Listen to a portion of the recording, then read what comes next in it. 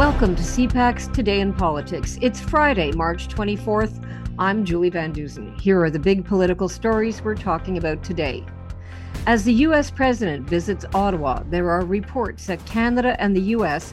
have come to an agreement that would close the irregular border crossing at Roxham Road. Well, I think it's good news, and I know you would like to know more.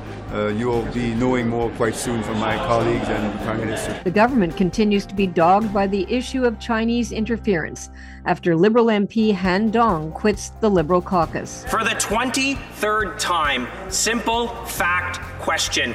When was the Prime Minister briefed? And the House passes an NDP motion calling for a public inquiry into foreign interference in our elections. We're calling on all members of the House, particularly the Prime Minister, to let his MPs vote in favor of an independent, transparent public inquiry.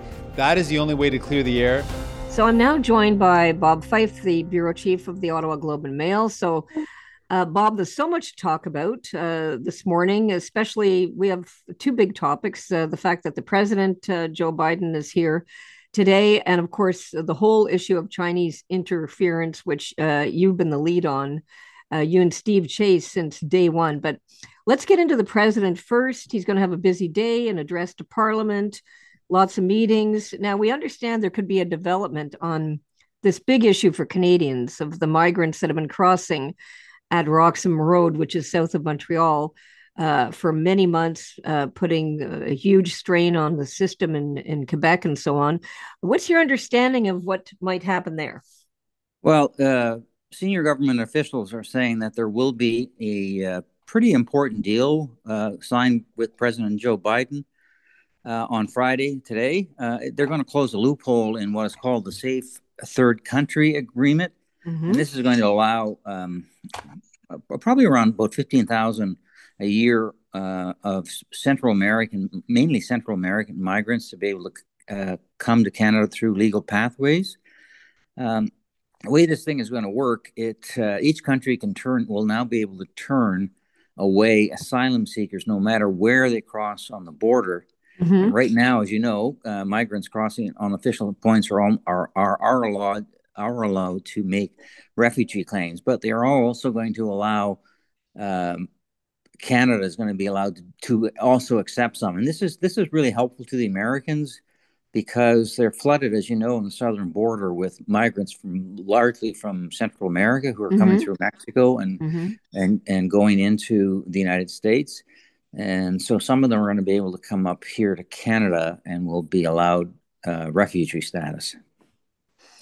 Right. So that could be something that would be seen as a win for the Prime Minister. But certainly these days, and there'll be many more topics, I'm sure, that we could get into what to do about Haiti. And is there anything in particular you want to focus on in terms of what you're looking for? Yeah, I'm not sure we're going to get much headway on Haiti. Look, the Americans want us to take on a role in Haiti. The Canadian government does not want to. It's basically a hell on earth, what's going on in there. And other countries before have tried to go in, either whether as a policeman or as a military, and it's been a failure. It's really, really dangerous. And these gangs are running the country now, and the Canadian government is really, really reluctant to do so. So I'm not sure what's going to happen with that. I don't think there's going to be any breakthrough on that. The other thing the Americans want, and this is something the Canadian government has said it's going to spend more money on, but the Americans want the money a lot faster, and that is the upgrading of NORAD, mm-hmm. which is our North American aerospace defense, mm-hmm. and that requires some serious upgrading of early warning system up in the Arctic, which really needs to be done, particularly given the fact that the Russians have built brand new military bases up there, and the fact that China is becoming more aggressive in the Arctic. It's trying to take advantage of the warming of the Arctic waters to be mm-hmm. able to come through there, particularly because that would save a lot of time and money as the Arctic waters warm, to be able to ship through there. And as you know, just recently, the Canadian government recovered some surveillance drones up Right. in the Arctic that were Chinese made. Yeah. So it's a serious issue, and you know, the Americans are saying, "Come on, guys, you got to belly up to the bar and put some money on the table." Right. Okay. So now the backdrop of everything, of course, is the whole issue of Chinese interference, which you and Steve Chase have been all over since February 17th and has dominated the news. Now, in the last couple of days, we saw Liberal MP Han Dong resign from caucus over a Global News report that he spoke to a Chinese diplomat about the two Michaels and suggested they should be kept locked up because to release them might benefit the Conservatives. So he has stepped down. You have a front page story today. Tell us what you know about this. Well, first of all, Han Dong has been a subject of CSIS investigation. Whether he is anymore, I don't know, but certainly back in 2021 he was. Global News reported that in February 2021, he had a meeting with the then Consul General in Toronto, and it was recorded by CSIS, in which he reportedly said that they need to make some movement on the Michaels to help the Liberal government, but they shouldn't release them right away, because if they did so, that would only help the Conservative Party. We were told the same thing. We went to first of all, I spoke to Han Dong about that on February 10th, and then we went to the Prime Minister's office, and CSIS and Han Dong, for official statement on March 3rd, and he denied it. The PMO said to refer to Han Dong's statement, and that they insisted that if that ever did happen, there was no back channel from the government, and CSIS didn't really say very much about it. So we decided not to publish it because look, that's a pretty explosive statement if true, but we weren't unable to obtain a transcript or recording of that conversation. So we decided we better not report it unless we could get a transcript. So now the senior government officials are saying that when we went to them on March 3rd, they obviously were in full panic mode. They went to CSIS. They were able to either see it or had the transcript described to them, and they said the transcript of that conversation provided no actual, quote, actionable evidence, unquote, that he told them not to release the Michaels because it would help the Conservatives. Sorry, who was saying this at this point? CSIS? No, senior government officials. Oh, I'm sorry. Okay, yeah. So that when they saw that, they asked CSIS to either give them a transcript or to describe what was in that transcript, and they said there was the government said there was no actionable evidence that you could draw conclusions that he was telling them to release the Michaels. Mm-hmm. So in the meantime, your story says that Han Dong was being surveilled. Like they had a code name. They had a name for him, Scarecrow. According to his national security sources we spoke to, they called him Scarecrow. And part of the reason for this is that he had a very close relationship with the Chinese consulate, and the consulate tends to run all the sort of operations in terms of in the community, in the Chinese Canadian community in Toronto, as they do in British Columbia. Mm-hmm. It's run out of the consulate. So they had him under watch because they thought he was far too close to the consulate. So what are we supposed to make of this? I don't know what to make of it, to be honest, because I would really like to see the transcript. Mm-hmm. And I hope that members of Parliament will ask for the transcript, because there are, I think, credible national security officials who say that that's what the transcript says, and then there is senior government officials speaking for the government saying it doesn't say what these officials say. And it would really be good if they could, provide a transcript to, even if it's in behind closed doors, and then opposition MPs will be able to come out and say, well, we've seen the transcript and it doesn't say what national security officials allegedly say, or it does say what the government is saying, or vice versa. I mean, I think that would be really, really helpful for the opposition parties to be able to see this transcript, because if he did say that, well, my God, that's horrible. He denies it, of course, and he says he's going to sue Global News for reporting. Right. Okay. So basically, it's a big. Well, the other thing, Julie, is why didn't they ask him to step down on March? Why didn't he step down on March 3rd when we first approached them? And what do you think? I don't know. I mean, it's I guess that they only decided once it became published, but. Right. So you have a lot of question marks about the whole thing, and anyone following it does. Yep. Unless we see the transcript ourselves, or have somebody who's a third party who's reliable, who can see the transcript and tell us what it says, I've got a big question mark. Okay. So in the meantime, you've been obviously following this and leading on it.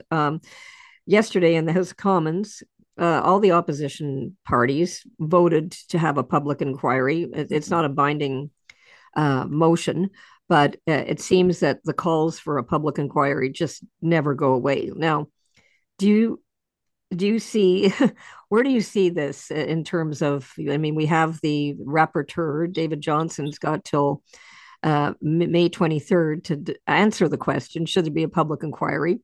But it seems that every day the calls grow louder. What do you think is going to happen? I think there has to be a public inquiry. This is pretty serious. We have a lot of evidence of Chinese interference in our election campaigns in 2019 and 2021, but also in municipal and federal campaigns, particularly out in British Columbia. And CSIS has been on the record for some time saying that China is the greatest threat to this country in terms of foreign interference. I think it shouldn't just be on China, though. It should involve, foreign interference from Russia or Iran or in the South Asian community as well. It needs to be a proper airing of this. Obviously, some of it has to be held behind closed doors so they can see the CSIS's counterintelligence reports, and to be able to interview CSIS officials, including the whistleblowers, about what they knew and why they felt the government has been ignoring this. And so the sooner it happens, better. And, look, I don't think that David Johnson, as laudable as he is, was a governor general and as a university president, was the right person to do this job, because, he's a very close family friend of the Trudeau family. He sat on the Pierre Elliott Trudeau Foundation, which just recently had to return money to a Chinese billionaire because it was part of a Chinese influence operation directed at the Prime Minister. His, three of his children went to Chinese universities. As University of Waterloo president, he did a lot of deals with China on terms of joint research projects with Chinese universities, including China's main military institute. So, he's got two. It's just a conflict of interest. He was the judge and Trudeau was a defendant in a case before him. The judge would have to step aside because he's just too connected to Mr. Trudeau. So I don't think he should be doing the job. Even, of course, I hope when he does report on May 23rd, that he does say there needs to be a public inquiry. But if he doesn't, the opposition parties are going to explode, because, Trudeau didn't even ask them for. If they'd run his name past them, they would have said no. Exactly. So just my final question, Bob. Joe Biden, obviously the United States is very concerned about Chinese interference. We have lots of evidence about that, including yesterday where they spent hours grilling a TikTok executive. What do you think is going through Joe Biden's head right now? And I'm asking you to speculate. Well, he's probably happy that this is being finally raised in Canada, and that hopefully the Trudeau government will take it seriously. I mean, the Americans have been quite concerned for a considerable period of time that this government was turning a blind eye to Chinese operations in this country, mainly their efforts to get Canadian technology, whether through stealing it or through the front door by buying Canadian companies for their intelligence, like say for artificial intelligence or whatnot. Also, they had, and we were the last country to ban Huawei, and that did not make the Americans very happy. And that we have, although did agreement with them on critical minerals, because China was buying up our critical minerals, which really concerned the Americans. In fact, when David Cohen, the U.S. ambassador, when he was at his confirmation hearings over a year ago, he said the number one concern for the United States as he came to Canada was to get the Canadian government to take far more seriously the Chinese threat. Wow. Okay, listen, Bob, I really thank you for all your insights this morning. And for someone who's half awake, you're very articulate. Have a good morning. Okay, take care. Bye. Talk to you soon. Bye. Bye. That's Bob Fife, Ottawa Bureau Chief for the Globe and Mail. The Canada-US relationship is a really, really important one. Now let's take a look at what political columnists, commentators, and editorialists are saying today. In the Globe and Mail, Danny Asaf, Walid Hijazi, and Joe Mangat argue Canada must look beyond the U.S. and forge its own trade path. They write, with the visit of U.S. President Joe Biden, it will be important for Ottawa to mark and reaffirm the bonds of our partnership in these uncertain times. Canada's future always has been intertwined with that of our American friends. But at the same time, we know that the world's leading superpower has shifting administrations and priorities, so we won't always be at the top of their dance card. Any effective government is always focused on and responsible for providing for its people today and tomorrow. Our energy, mineral, agricultural, and artificial intelligent assets, to name a few, give us a strategic advantage. A strong Canada is good for Canadians as well as our allies. At National Newswatch, Glenn Pearson considers Canadian disinterest in coverage of Chinese political intrigue. He writes, clearly, Canadians should be concerned with what they are learning about China's dalliances with our electoral process, but they are preoccupied with issues that they had hoped politicians would solve. None of this is to minimize the challenge Chinese interference has brought us. But if media and political concentrations remain as fixated on the subject as they presently are, Canadians facing economic fallout on so many fronts will come to view the China affair as just further evidence of elitist myopia. That should prompt reporters and politicians alike to recalibrate their efforts into more balanced coverage of the dangers threatening our hegemony. Canadians won't care about a country far away if they're losing their house or their job. Now, here's what's coming up on today's political agenda. The Prime Minister will meet with U.S. President Joe Biden and welcome him to Parliament. The Deputy Prime Minister, Chrystia Freeland, will join the Prime Minister for an expanded bilateral meeting with the President of the United States and in honoring him and First Lady Jill Biden at a dinner this evening. And NDP leader Jagmeet Singh will attend the parliamentary welcome ceremony for the U.S. President and attend his speech in the House of Commons. That's CPAC Today in Politics for Friday, March 24th.